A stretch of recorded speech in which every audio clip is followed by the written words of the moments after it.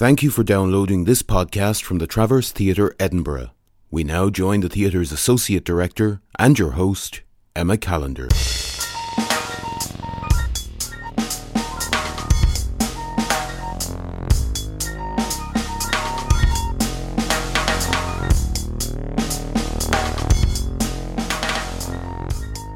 Hello and welcome to the Travcast. I'm Emma Callender, I'm the Associate Director here at the Traverse, and this is my chance to be able to speak with artists, theatre makers and writers about their process and just hear more about their creation of work. So today we're broadcasting from the Traverse press office and we're mid-festival, so you may well hear bangs and bells and announcements in the background or phones ringing, and that's because we're right in the midst of all of it. And I'm joined by Valentin Darnants here, and he's with us during the festival with two pieces, one called Small War and one called Big Mouth. So hello, how are you? Hello there, I'm fine, I'm really fine. Yeah. Another week to go at this festival and just started Big Mouth, so I'm having a quite exciting time. What's it like having two shows on at the same time? I was a bit afraid of it in the beginning, but on the other hand, like, Small War is a companion piece to Big Mouth. And so it's really, really great. So because it's the first time I did Small War in English. I just did like 6 performances in Dutch. That was it. So that's exciting. And then have the two plays here together is really exciting, because I was always wondering how it would be if I would play the two together, because the one grew out of the other one.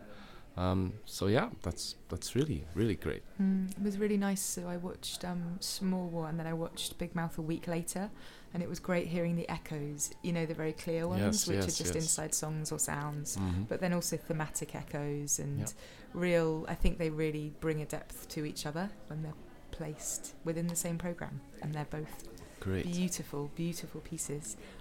I'd just like to hear, you say that you're a theatre maker. Mm-hmm. So you're a writer in a sense of the work, but in its widest sense. So I'd just like to hear some more about these two shows, but then also, you know, about how you became to create work in this way. Great. Well, first of all, I think I'm not really a writer in the sense that I'm not like an original writer, in the way that I always start from existing material, like documentary material, or I'll start off with the first show I did was like Big Mouth. I had this fascination for speeches throughout my teenager years already. Not so much in a political way that time, but more what words are able to do. I was always fascinated, and just by open your mouth and have some sound come out of it, that you can change the course of history in some circumstances, of course.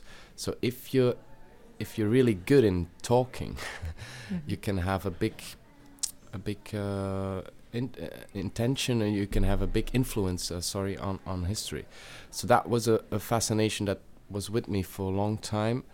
And then I never did a monologue before. I have this company called Skagen in Belgium. We always work with the 4 of us. We never work with a director. It's like more the 4 of us share all the responsibilities of making a play. We're used to it, and you have several companies in Belgium who work that way, because in England people still find it a bit funny if you explain you don't work with a director, or they don't take you too seriously. That's another option. But so at this point I had this idea. I want to try and make a monologue with speeches. I didn't know how to do it, but I was very sure that I wanted to make a show where everything is done by my mouth. So not only the speeches, I wanted to have music in between. I wanted to have sounds of gunshots or several things, but I really wanted to have a big mouth, and everything that you saw and heard was created by my mouth. So that was a bit the first concept. Now, when you work with a company, you have to agree on lots of stuff and discuss stuff and have fights and other stuff. Working alone for me was also a way of trying for the first time to make a piece that I could do by my intuition only. So I promised myself for over the course of a full year, to read every day one speech without too much thinking of it. Just have a speech out of world history, read it, and think about it, not think too much, but just put them on stacks in the hope that after a while some speeches would start communicate with each other without, as if you don't interfere.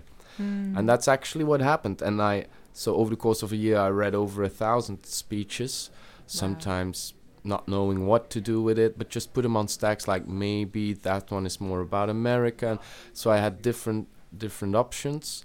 And so this way, this show came together. So I'm not sure if you can call me a writer in that way, that I haven't written one speech. Of course, I manipulate them terribly. I just put bits out of speeches, use bits out of speeches, and at the very ending, I've just made something up. You just made something up. Does that mean write something?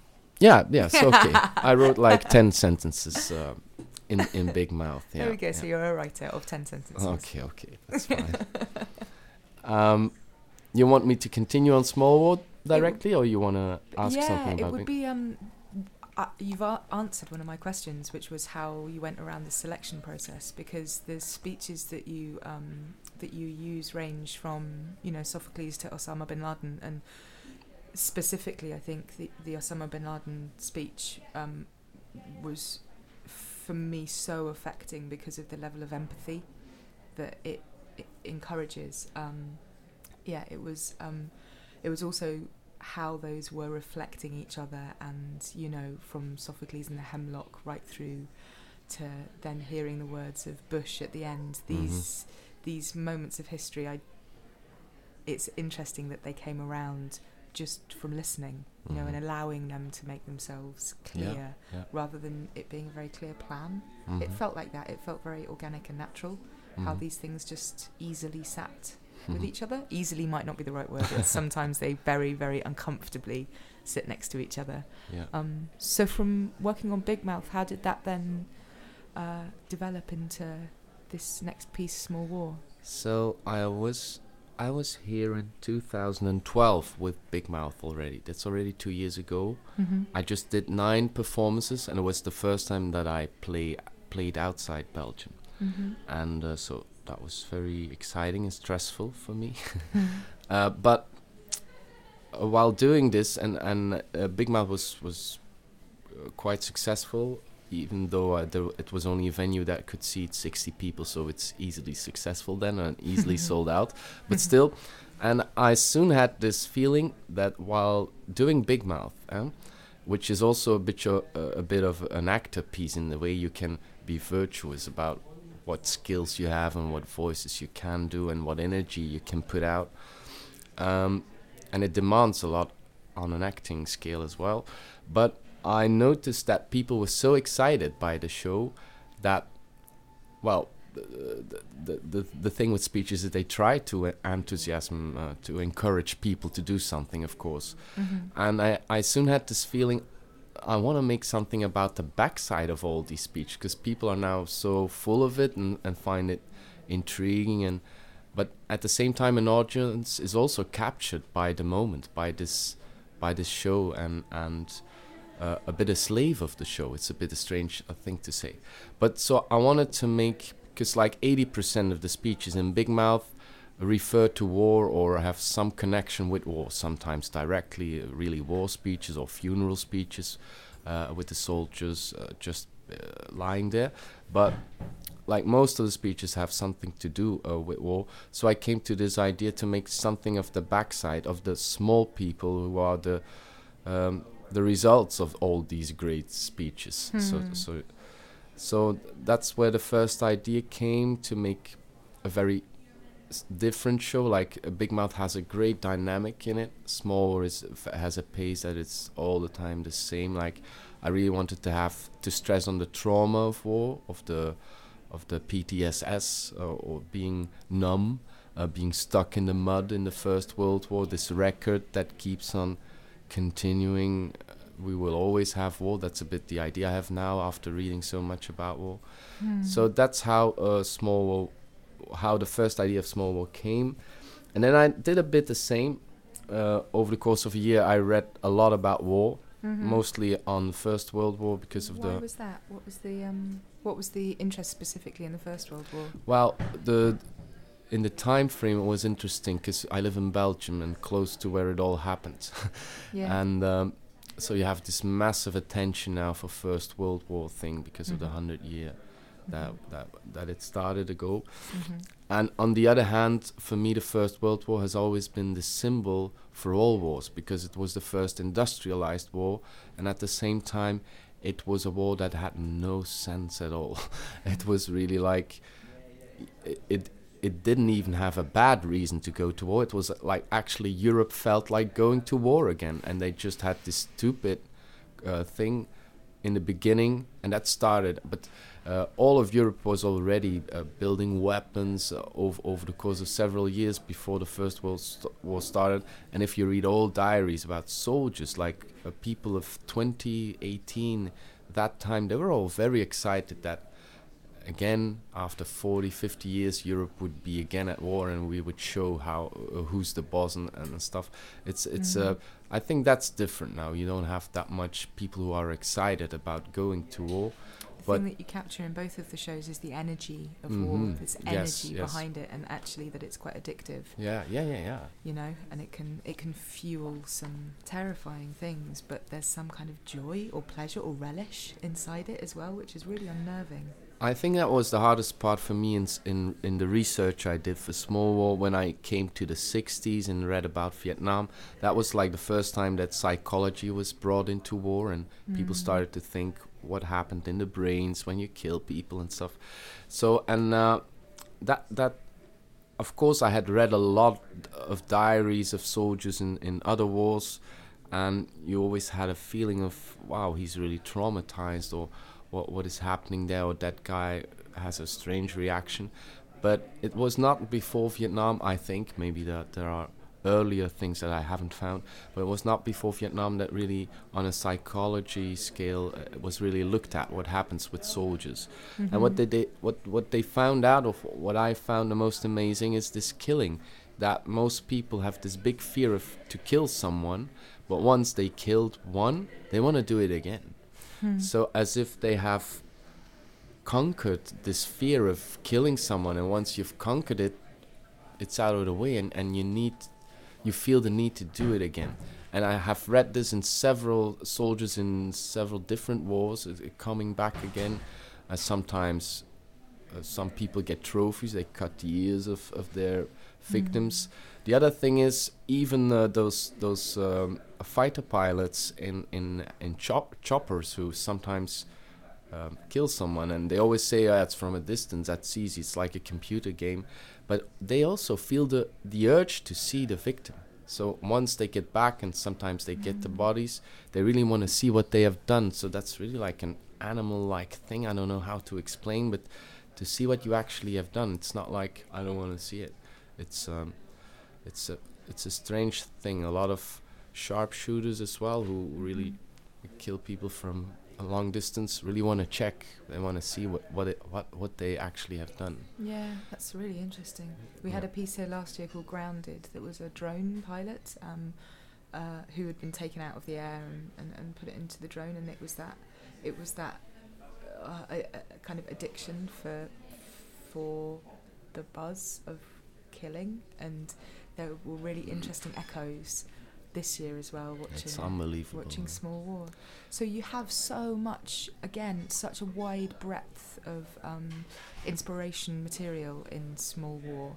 So I'd just like to hear about the kind of the more wide-ranging ones, you know, the ones that are on the very edges, and how they came into the story.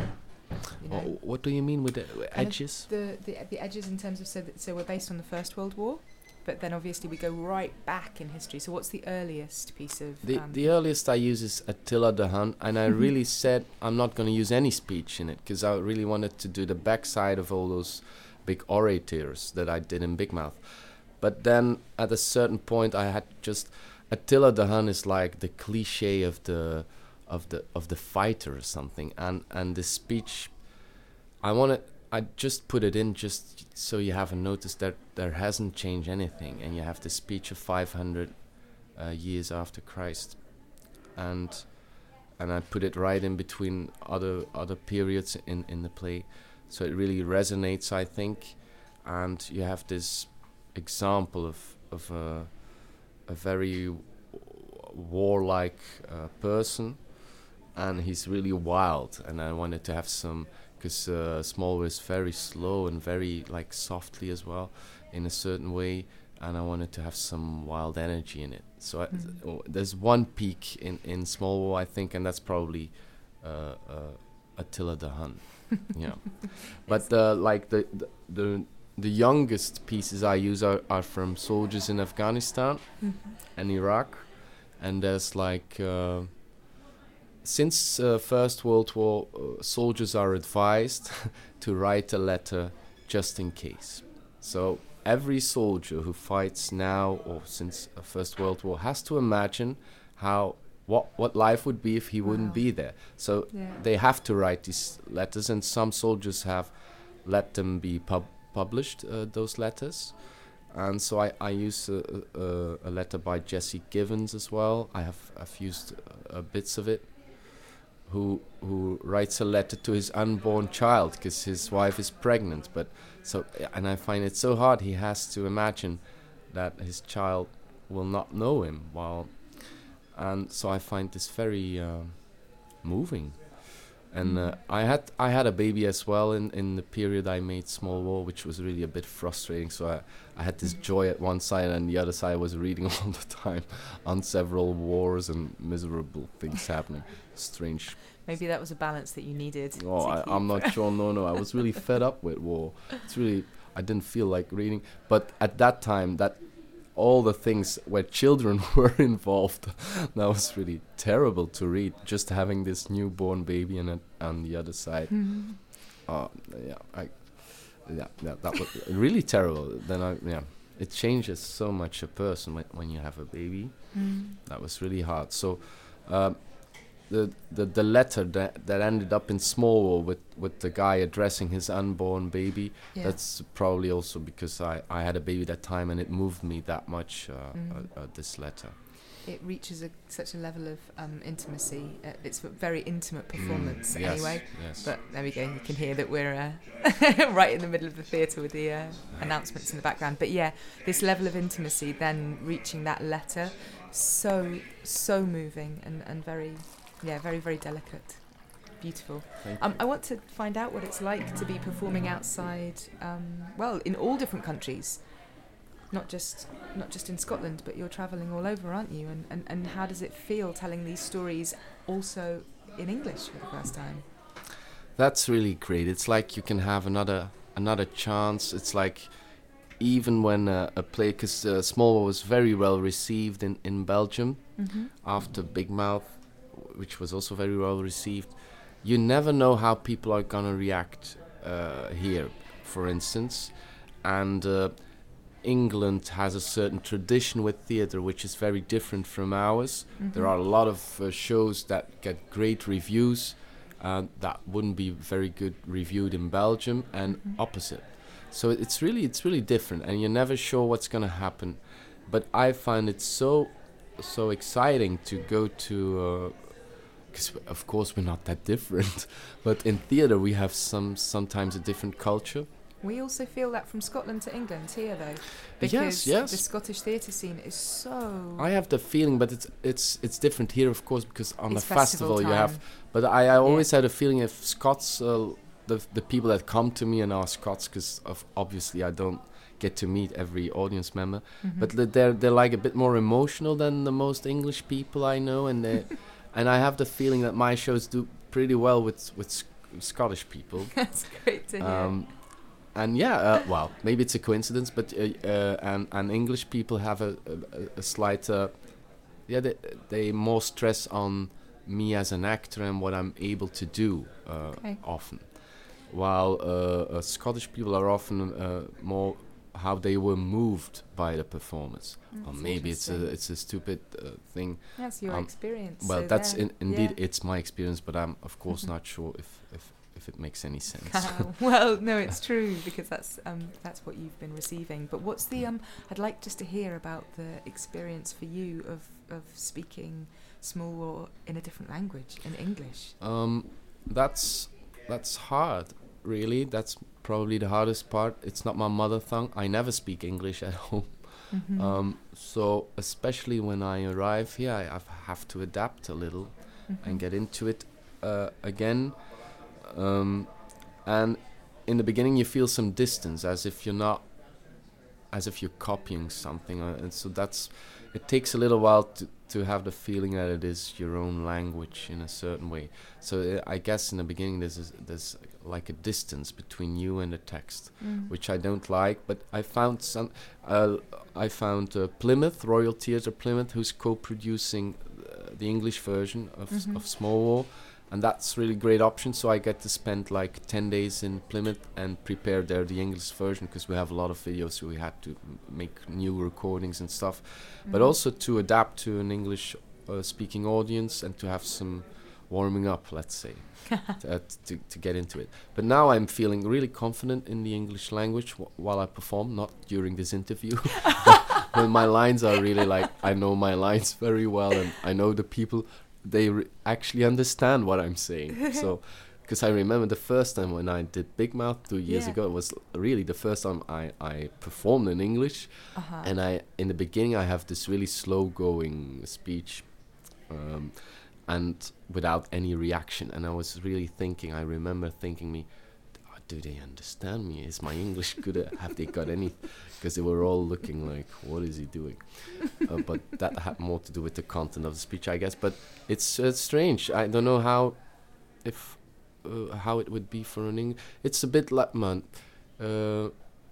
I guess you have a notion of French, most English people. It's like you just learn the French and then you speak it, but you still have this feeling of, it's not me. It's like, am I doing it right? I want to ask, in Big Mouth you speak in a number of languages. Do you speak all of those languages yourself? No, not fluently. I mean, I haven't. So English and French are pretty good, but my German is, it's okay. But I can't do like really difficult things in German. It's okay to go to a pub in Berlin and have small talk with people. I make a lot of mistakes in German. So Dutch is my mother tongue, and French and English are okay, and I use German as well. I use some Latin. I never speak Latin. I just, that's it. Well, they're both absolutely beautiful pieces, and I saw Big Mouth just yesterday, so it hasn't had time to do this, but Small War is still living with me, and I feel like I'm still digesting it, and then watching Big Mouth kind of brought Small War back to life again in my head. I was reflecting on so many moments and so much of that material. So thank you so much, great. And thank you for being here. And thank you. It's really good to hear more. Great. Well, have a good final week in the festival. Thank you.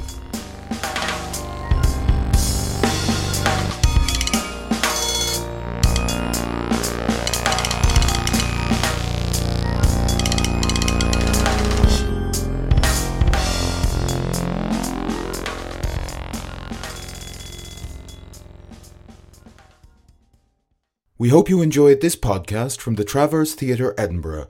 For more information, please log on to www.traverse.co.uk.